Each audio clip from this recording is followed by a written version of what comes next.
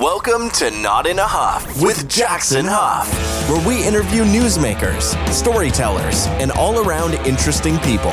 Sit back, relax, unless you're driving, and enjoy the show. Here's Jackson. Hello. I am Jackson Huff. This is Not in a Huff. Thanks so much for joining me today. Today I have Jeff Ryan on. Now, Jeff, he is an author. Wrote a couple interesting books. He's got 3 out so far. His first one is all about his 28-year journey hiking the Appalachian Trail with one of his friends. They did it incrementally, as they had time off.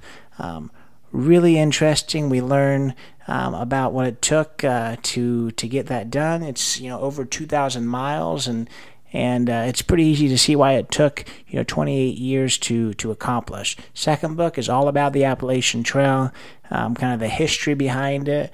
It was started by 2 men. We're going to kind of dive into that as well, just a brief history lesson. So we're going to talk about the trail. We're going to talk about the history of the trail. And then we're going to talk about his third book as well, which is called Hermit. We don't give away a lot of details in it, but basically there's a gentleman who back in the 1930s was kind of a hermit out in the cabin in Maine and ran, a secret life doing some very interesting things. So really enjoyed speaking with Mr. Ryan today. Going to talk a lot about hiking the Appalachian Trail, him and his 1985 Volkswagen van. Just a cool guy and a really interesting conversation that I don't really have a lot. It's not something that I've done very much hiking, so I really enjoyed learning about the Appalachian Trail and just the enormity of it and the kind of how it was created. He also tells us, for people who are interested in writing a book themselves, kind of the process and some tips there. So some hiking tips, some author tips, some really interesting stories about himself and some drug smuggling hermits. So a little bit of something for everyone today, and hope you enjoy it. Without further ado, here is my interview with Jeffrey Ryan. I am here today with Jeffrey Ryan. Jeffrey, how are you? I am awesome. How about you? I'm doing well. Well, thanks so much for agreeing to join me. I really appreciate it. You bet.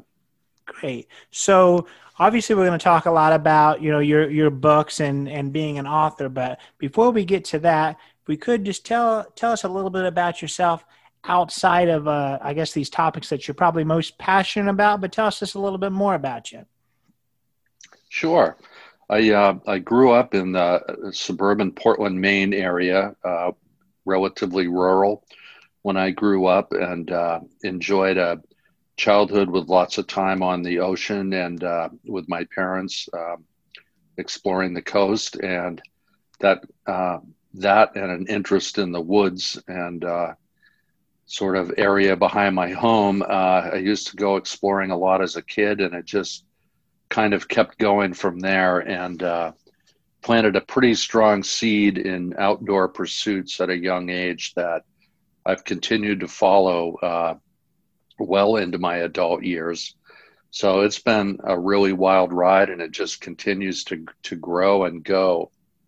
Yeah, no, that's awesome. So I know one of your first books kind of talks about, being a person of the outdoors. So I want to touch on that here in a minute. But if we could, given that you've written quite a few books, at least 3, what inspired you to be an author? Well, I think in addition to being enamored with the outdoors, I've always had a gift for storytelling and an interest in storytelling. And in fact, my professional career for many, many years, decades, as a matter of fact, was in marketing, where I was describing products and companies' products and services, which is basically storytelling. And so I made a living doing storytelling, but it wasn't sort of the author kind of storytelling. So I had an epiphany about 25, 30 years into my career where I just woke up one morning and said, you know what? I've been telling other people's stories my entire life, but it's really time to kind of turn the page metaphorically and tell my own stories. So I felt like, as all writers need to get to a point where they finally feel like they have something worth talking about, I decided to tell some stories about my outdoor exploits, and that catapulted me into book writing, and it's been really fun. Yeah. So, I've talked to several authors before, but they've written maybe one book that they're, about something that they're passionate about, and it's not necessarily their career. So have you made a career of it now? I have. I'm about 90% on the author circuit, which I wrote my first book between 2014 and 2016, and then took off in a 1985 Volkswagen van and toured the country and did a book tour. Wrote my second book while that tour was going on, or at least started the first half of it. Finished that book and continued touring, and that led to the third book, and it just keeps on going. The stories have a thread that just keeps pulling me along and opening new doors and sort of piquing my interest in other areas. And so it goes. I need a new engine in the Volkswagen, and once I get that pit stop done, I'm going to keep going again. Awesome. Once we get over the COVID hurdle and back to some semblance of normalcy, I look forward to exploring and being back on the road again. Yeah, and I wanted to ask you about that. But since you brought it up now, I mean, what made you decide, a 1985 Volkswagen van, that's going to be, that's what's going to take me through my travels? It was the perfect vehicle for me because basically it's hiking on wheels.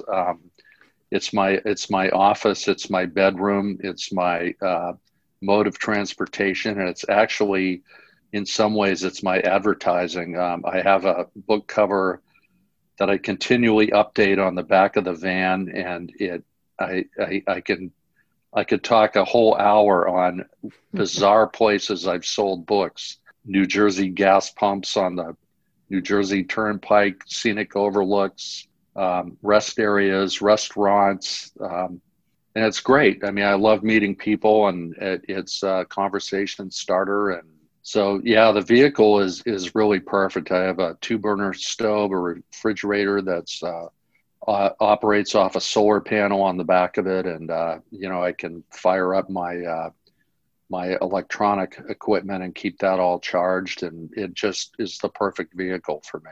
So when you're traveling around and promoting those books, you're talking about having a stove and a refrigerator. I assume that you're parking this places and actually sleeping in it as well then. Oh yes. I camp most of the time. About once a week I'll stay in a hotel, stop and do my laundry and get caught up on Sports Center and that kind of stuff, and sleep in a bed. But I have 2 beds in the van. One, the top pops up and becomes basically a tent. But if I need to sleep downstairs at a place, on my way from here to there, I'll do that too, at a rest area or campground or whatever. So it's been a fun life. It's been really cool.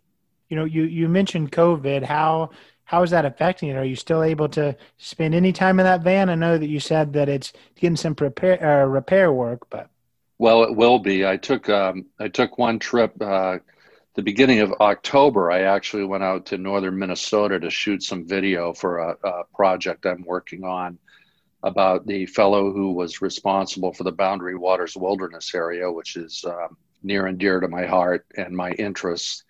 And so I went out there to shoot some video before the leaves were down and while the foliage was still pretty nice.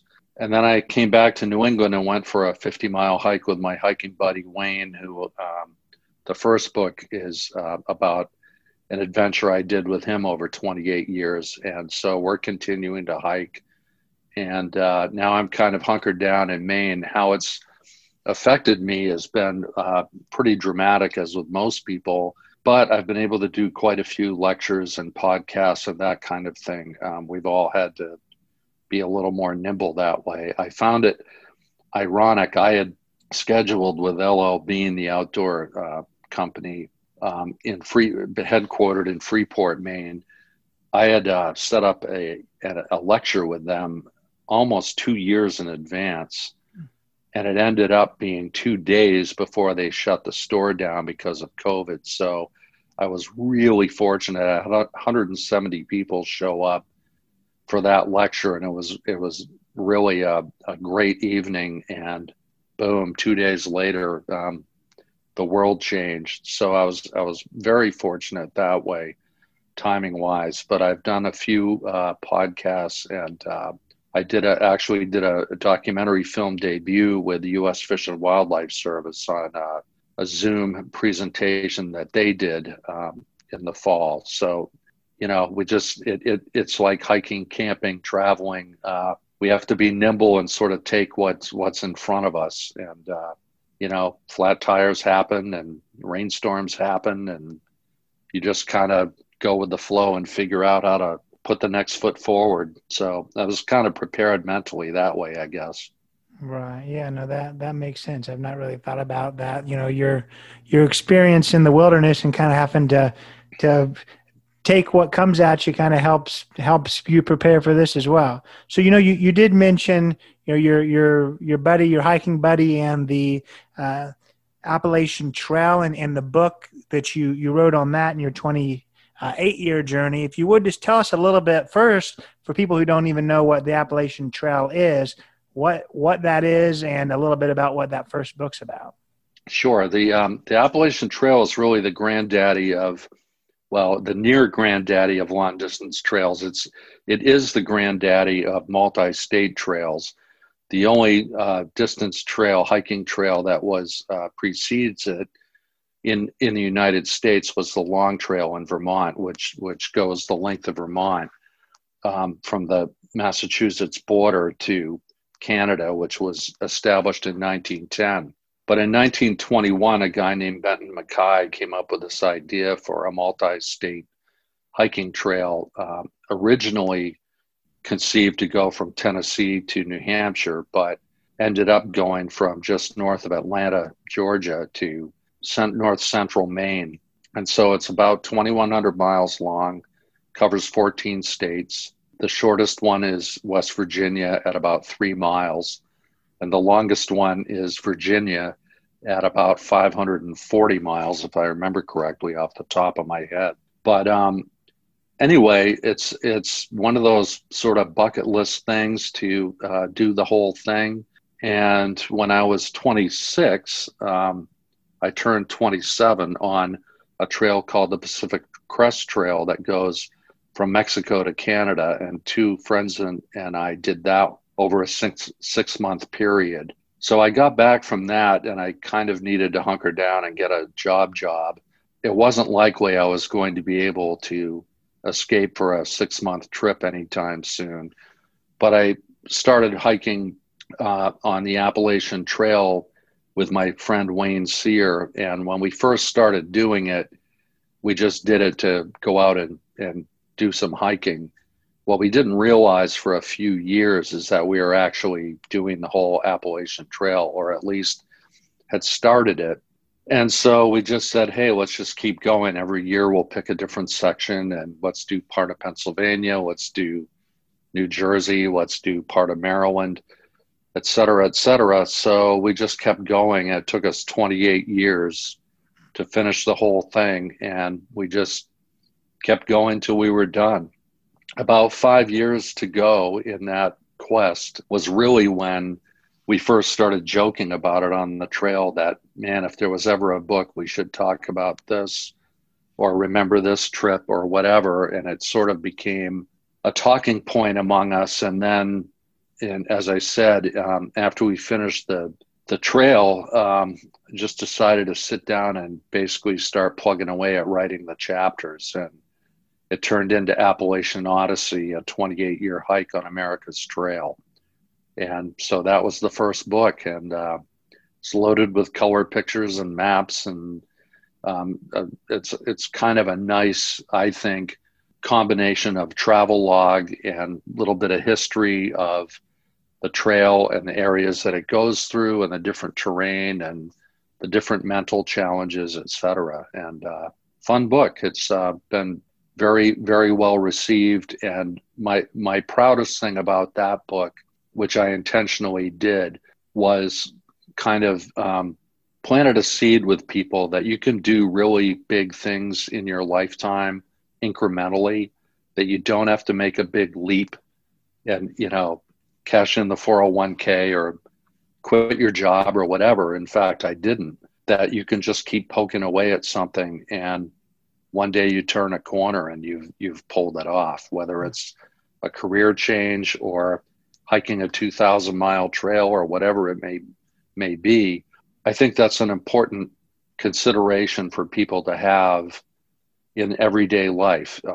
It comes up, and I think sometimes we set ourselves up for an either or scenario when, in fact, you can build a bridge from here to there.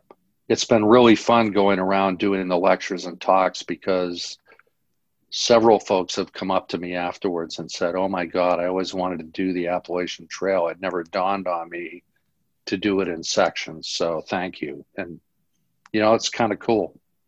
Yeah, no, that really is a cool thing. The incremental nature of it. Obviously, the whole trail is just one step at a time. So if you would tell us a little bit, you talk about you did it in increments. What was a typical day? Obviously, when you took these trips, did you normally say, we're trying to do 100 miles on this trip, or how did that work?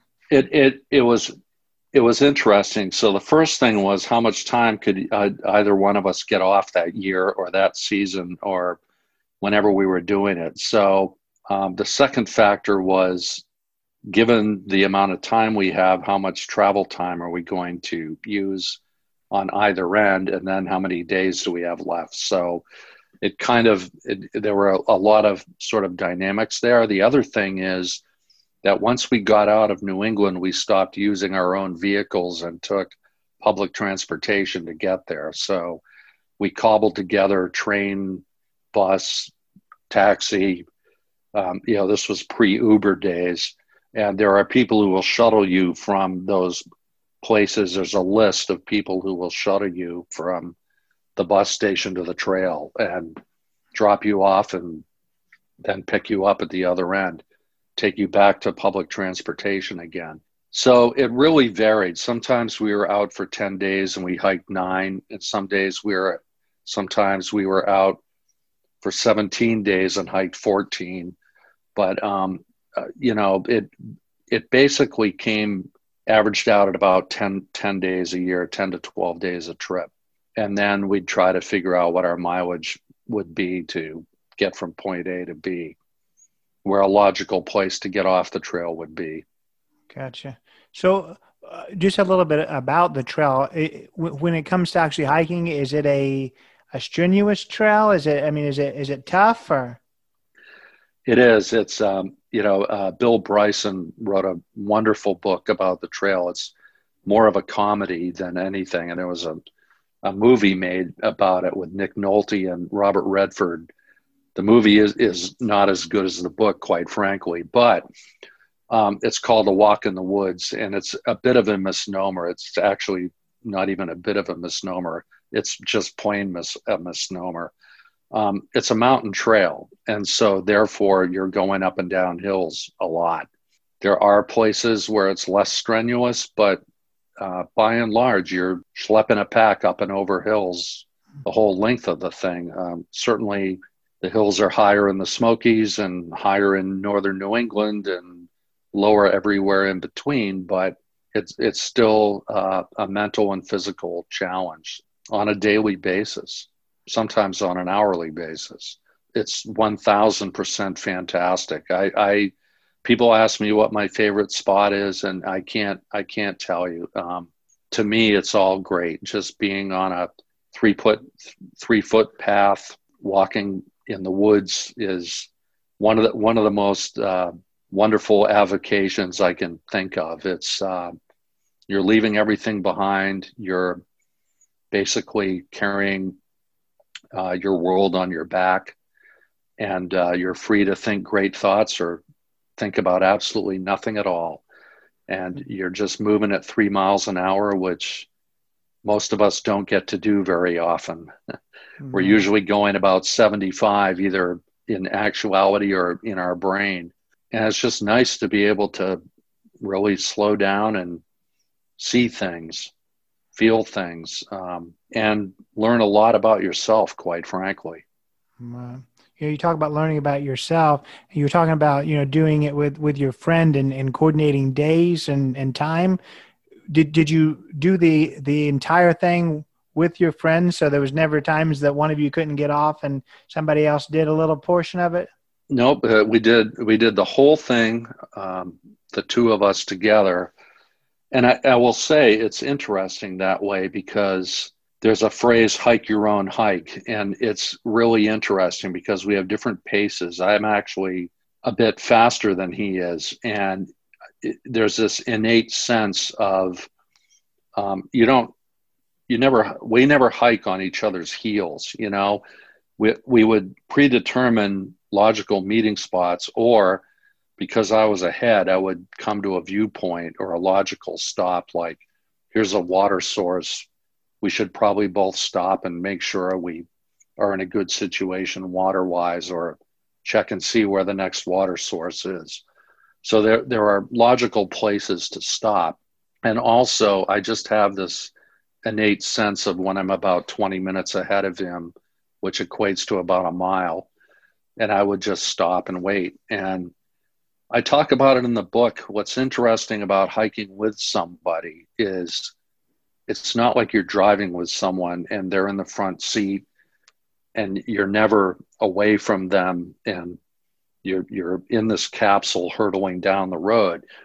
It's you're hiking, you're feeling about your mental and physical capacity, kind of checking in with yourself, very much aware and responsible enough to know that there's someone with you, but it's sort of like two people in two separate kayaks going down through whitewater. You're not going the same place. You're meeting up down the river, but you're traveling the journey together. Is the best analogy I can make for it. But it's really fun that way, because if you need mental space and you need physical space, you get it, and then you pull together for things that you do together, like cook and figure out logistics for the next day, or we'd listen to a ball game on the radio at night sometimes, more often than not, or catch a forecast or listen to some music or something. So it's communal and non-communal at the same time. It's a neat pastime, I think, that way. So you guys would be camping on the trail. Gotcha. So in fact, we tried to. It was a running gag because of the way we were doing it, section hiking. A lot of people who are through hiking will frequently get off to get resupplied or grab a burger and a beer somewhere, and their time is more flexible that way, or do laundry or whatever. Take a day off to rest and relax. For us on the section hike, it was really, we took everything we had food-wise that we would need for the week and just went. And that way we didn't take a lot of detours off the trail. The running gag became, if there was a cheeseburger within a mile and a half of the trail, we'd probably jump off and have someone else cook for a change. But other than that, we basically stayed with what we had and camped along the way the whole time. Gotcha. So one more trail specific question. Obviously it's a 2,000 mile trail, like you mentioned, and other, I guess, famous long distance things have kind of changed. So my question is it still, I guess, well put together where you know exactly where you're going the whole time? Like, for instance, I've talked to people that's driven Route 66, and it's just a mess all over the place now. And this is Route 66, and this is Route 66. So the question is there just truly one Appalachian Trail, or sometimes you got to figure out where you're going? That's a great question. It's truly one trail. The purists will say that they have to walk every step of the blazed path, so that the typical trail marker is a white. They call it a blaze. It's literally a paint mark on a tree, 2 inches by 6 inches, and it's a single white blaze. They call it white blazing it. And you look for a white blaze up ahead and looked for the next one and the next one. It's also well used. More than, I think the last time I read a stat was upwards of 3 million people hike at least a mile of the Appalachian Trail every year. So with that much foot traffic on it, the path itself is fairly well marked. Yeah. Just from sheer use. Yeah. So I guess the next question would be about advice you would give to others who are, wanting to hike, whether it's the Appalachian Trail or just the trail in their, that runs from their backyard. The greatest advice I can give, and I get asked this a lot. Part of it is the equipment side, and part of it is the mental/physical side. Talk about the physical side, mental side first. It's funny, I was talking to a childhood friend about this the other day. He said, there's nothing in the gym that can prepare you for hiking. I said, you're right. It's important to consider, if you can, getting into aerobic shape, no matter how you do it. I think it's important from a stamina perspective, but he's absolutely right. And I've also said this for years, is that it's almost impossible to emulate the way your muscles move when you're on the trail, because you're stepping on roots and rocks and your muscles are moving in different directions than anything you can ever emulate on a stair climber or an elliptical trainer or anything like that. So you need to be prepared for that. And the only way to do it is just to do it. Start incrementally. Don't try to set the world on fire. Do something realistic. Do an out and back of a couple miles or whatever. And then from an equipment side of things, I tell people to buy equipment or borrow equipment to learn what your best choices are, because they change. I mean, they're different for different individuals. Some people will want a warmer bag. Some people sleep hot, so they don't need as much sleeping bag, that kind of thing. But also, just when you buy a tent, for example, or a flashlight, a headlamp, any of that stuff, get used to setting it up and taking it down and turning the light on and off in the dark, because that's generally what you're going to be doing before you go out in the woods and it gets dark and it's like, oh, damn, I have to set this tent up. I've never even read the instructions and it's about to pour. That's not what you want. So I tell people, keep it short, keep it real, go out and enjoy yourself. Who cares if you get to the campsite at 3 p.m? It's not a competition. Just get used to your gear, enjoy the setting, take a book out, whatever.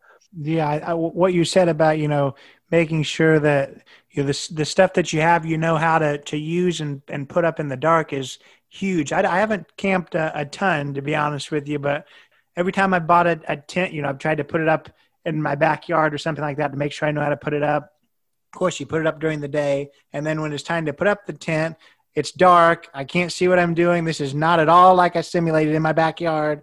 So, yeah, I think that's huge. I guess it just is a no-brainer. Let's try it in the dark, but that's something that I've not learned yet. So, it's funny because for us, it's so choreographed now.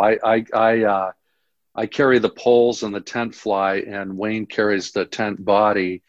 And when we find a spot to camp and agree that, hey, that's a flat spot with a nice exposure and this and that, it's literally up in under 5 minutes, and we're throwing our gear inside. And, you just get used to it. It's second nature. But boy, it's a good skill to have when, the thunderstorm is imminent and you're in the tent and you're dry and it's pouring out, and you say, my God, that's a lot better than standing out there in the wind trying to figure out how the poles thread through the sleeves or all that stuff. If you haven't done it before, it's like, why put yourself through it? So if you would, let's talk a little bit about your second book. I believe it's Sure. about the Appalachian Trail as well, but just maybe the history behind it. It is. I mentioned Benton MacKaye coming up with the idea for the trail. So when I wrote Appalachian Odyssey, I think anyone who hikes the AT thinks, especially given the fact that it was really this brainchild almost out of nowhere, it would seem.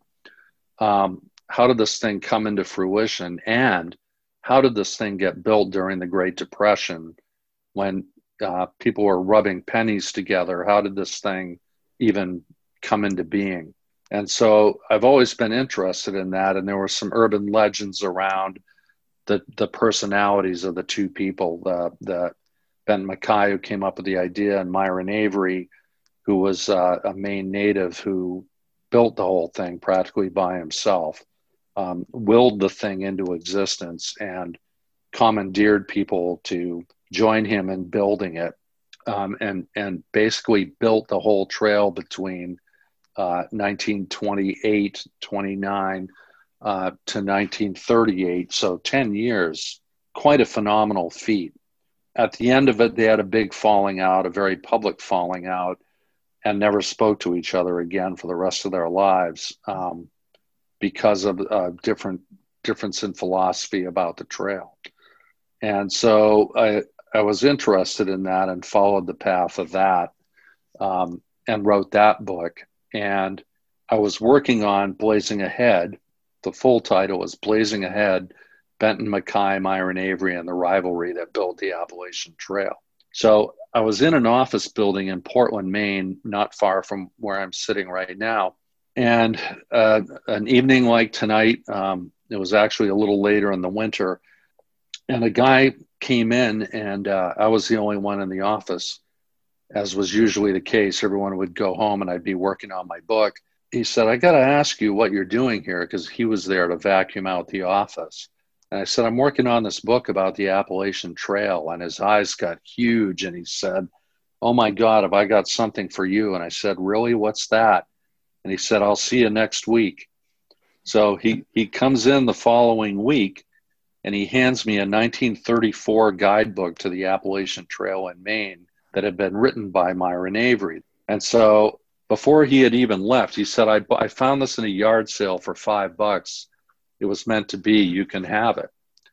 So I'm flipping through the book, and I found this mention by Myron Avery of a side trail in Monson, Maine, way in 100 miles south of the northern terminus of the trail. And he said, "I cut a Blue Blaze side trail to a hermit's cabin, and the hermit lived a secret life and was notorious. And there was an article about him in the 1934 Boston Herald.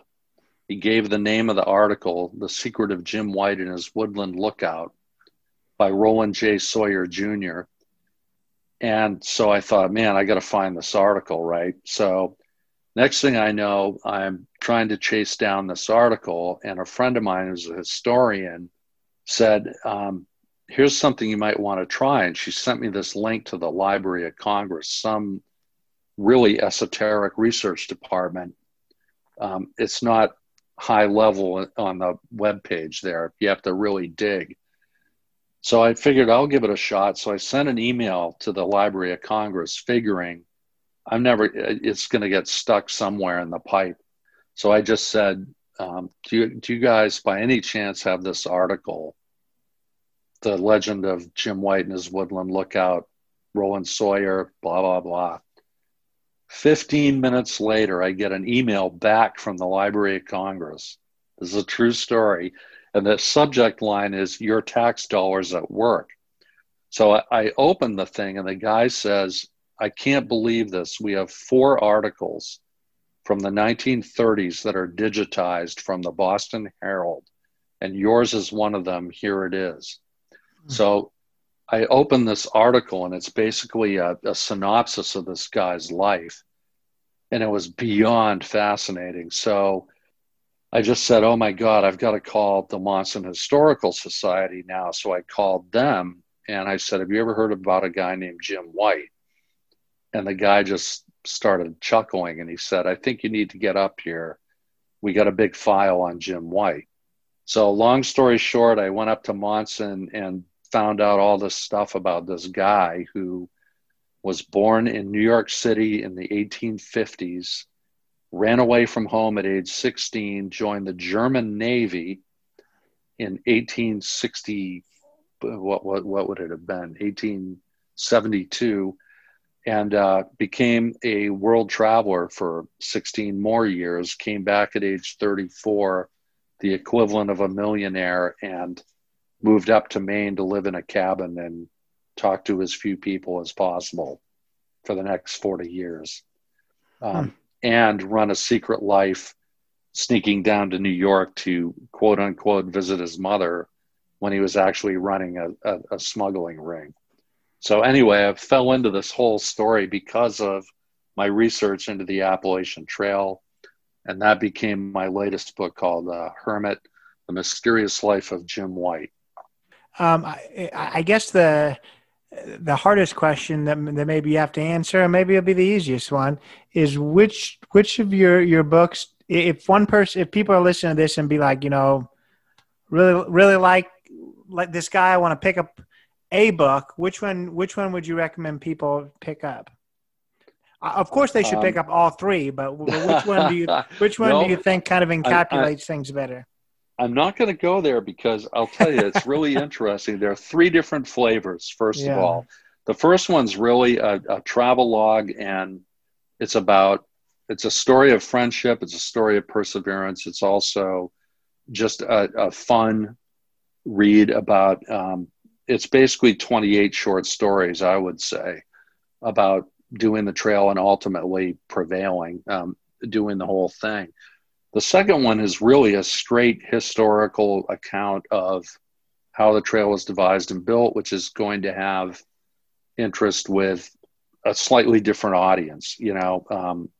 It's really sort of a snapshot in time in the 1920s and 30s and how this thing came into being against all odds, against some of the stuff that was going on in the country, particularly economically, but also the rise of the automobile was threatening public lands to a degree that nobody had imagined, and fighting for the corridor to have the trail at all and have it not be overrun by too many roads was a challenge for them. So that's a different thing. The Hermit book is more of it's a historical fiction. I created some of the characters to help bridge the story because there were some missing pieces. It's, as I tell people, it's about 85% factual account of Jim White's life, but I needed some fictional characters to carry the thing through. And people enjoy that just because it's an entertaining story, rooted in reality, but fictional characters too. So it's really pick a flavor. It's, chocolate, vanilla, or strawberry, right? Really, it's three different things.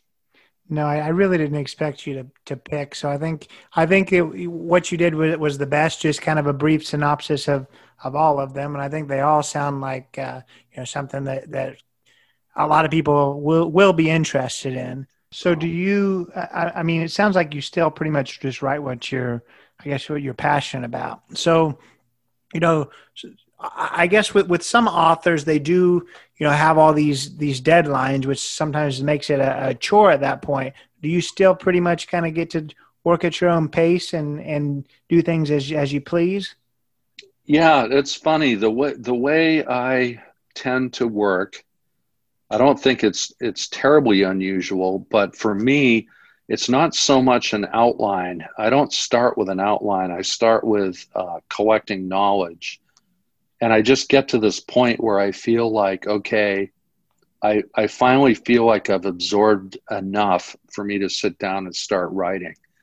So I start writing and I see where the story is taking me to a degree. my approach is more like throwing clay on a potter's wheel and sort of shaping it, as opposed to having a fixed outline and thinking it through. And there's certainly advantages to writing both ways. But what I found out with Hermit was I had such a great story and I had so much fun telling it that I just couldn't wait to get up every day and see where this story was going. I knew the characters.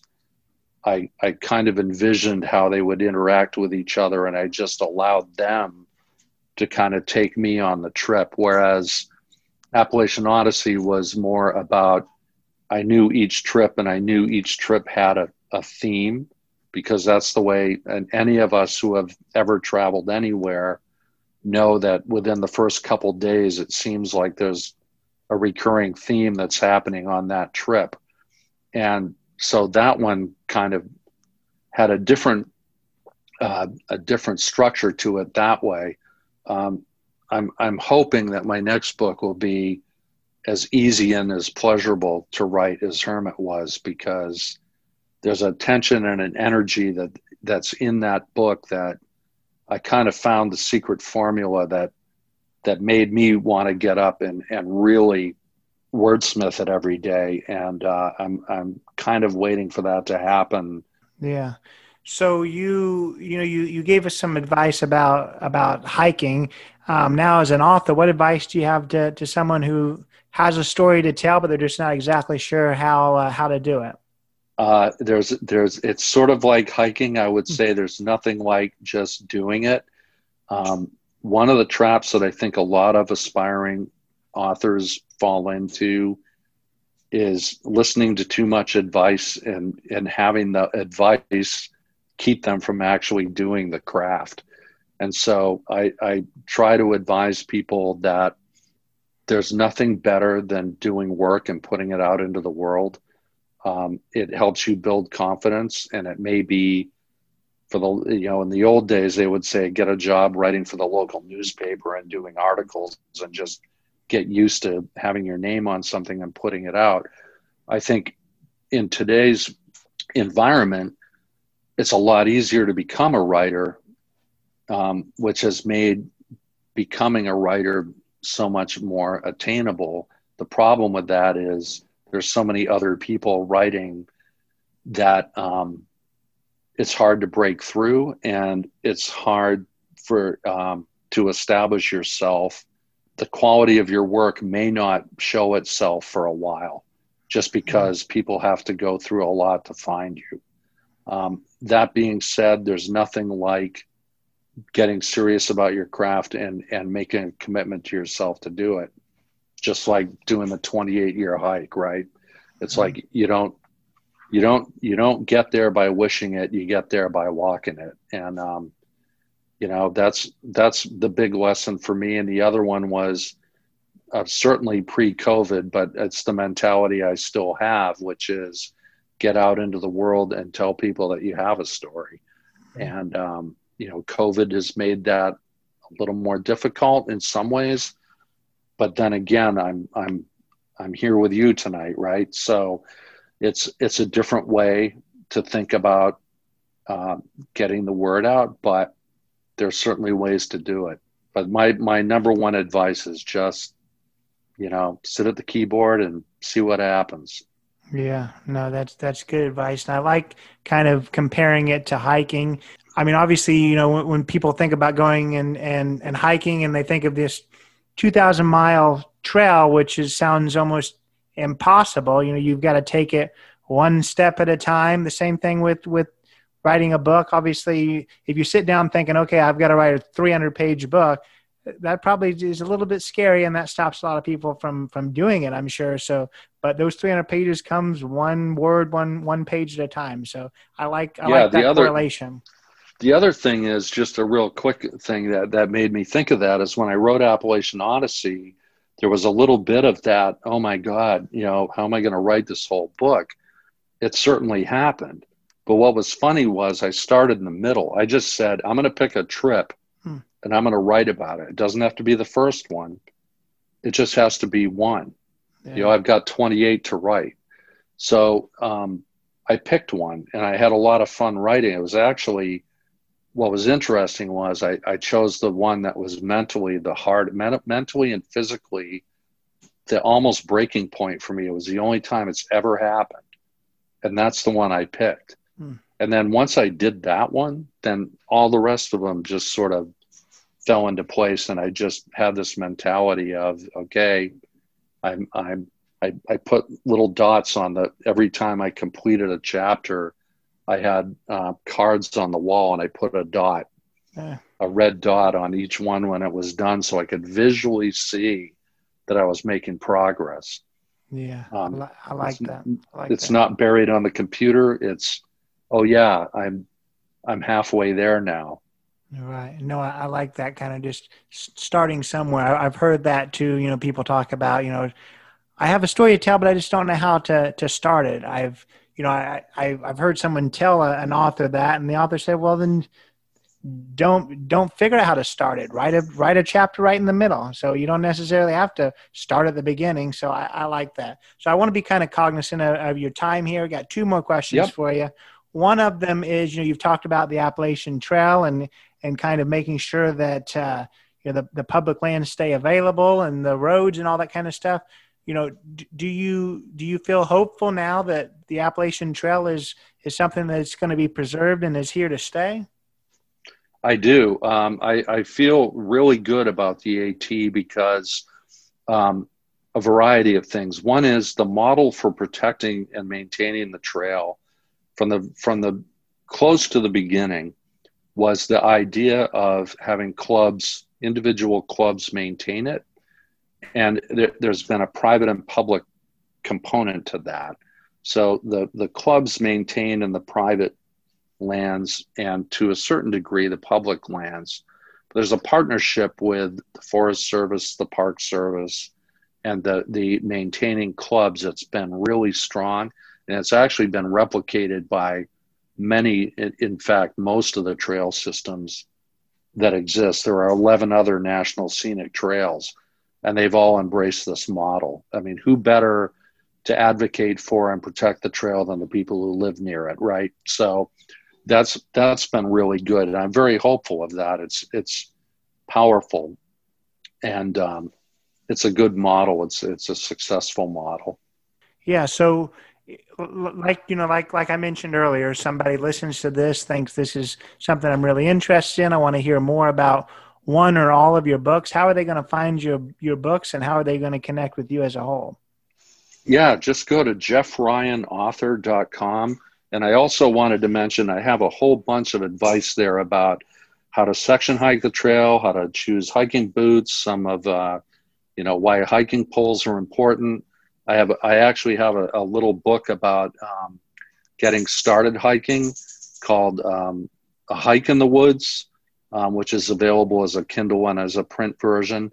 So that might be of interest to people. My top 10 blogs are listed there. And, that's a good place to start. All my books are there too.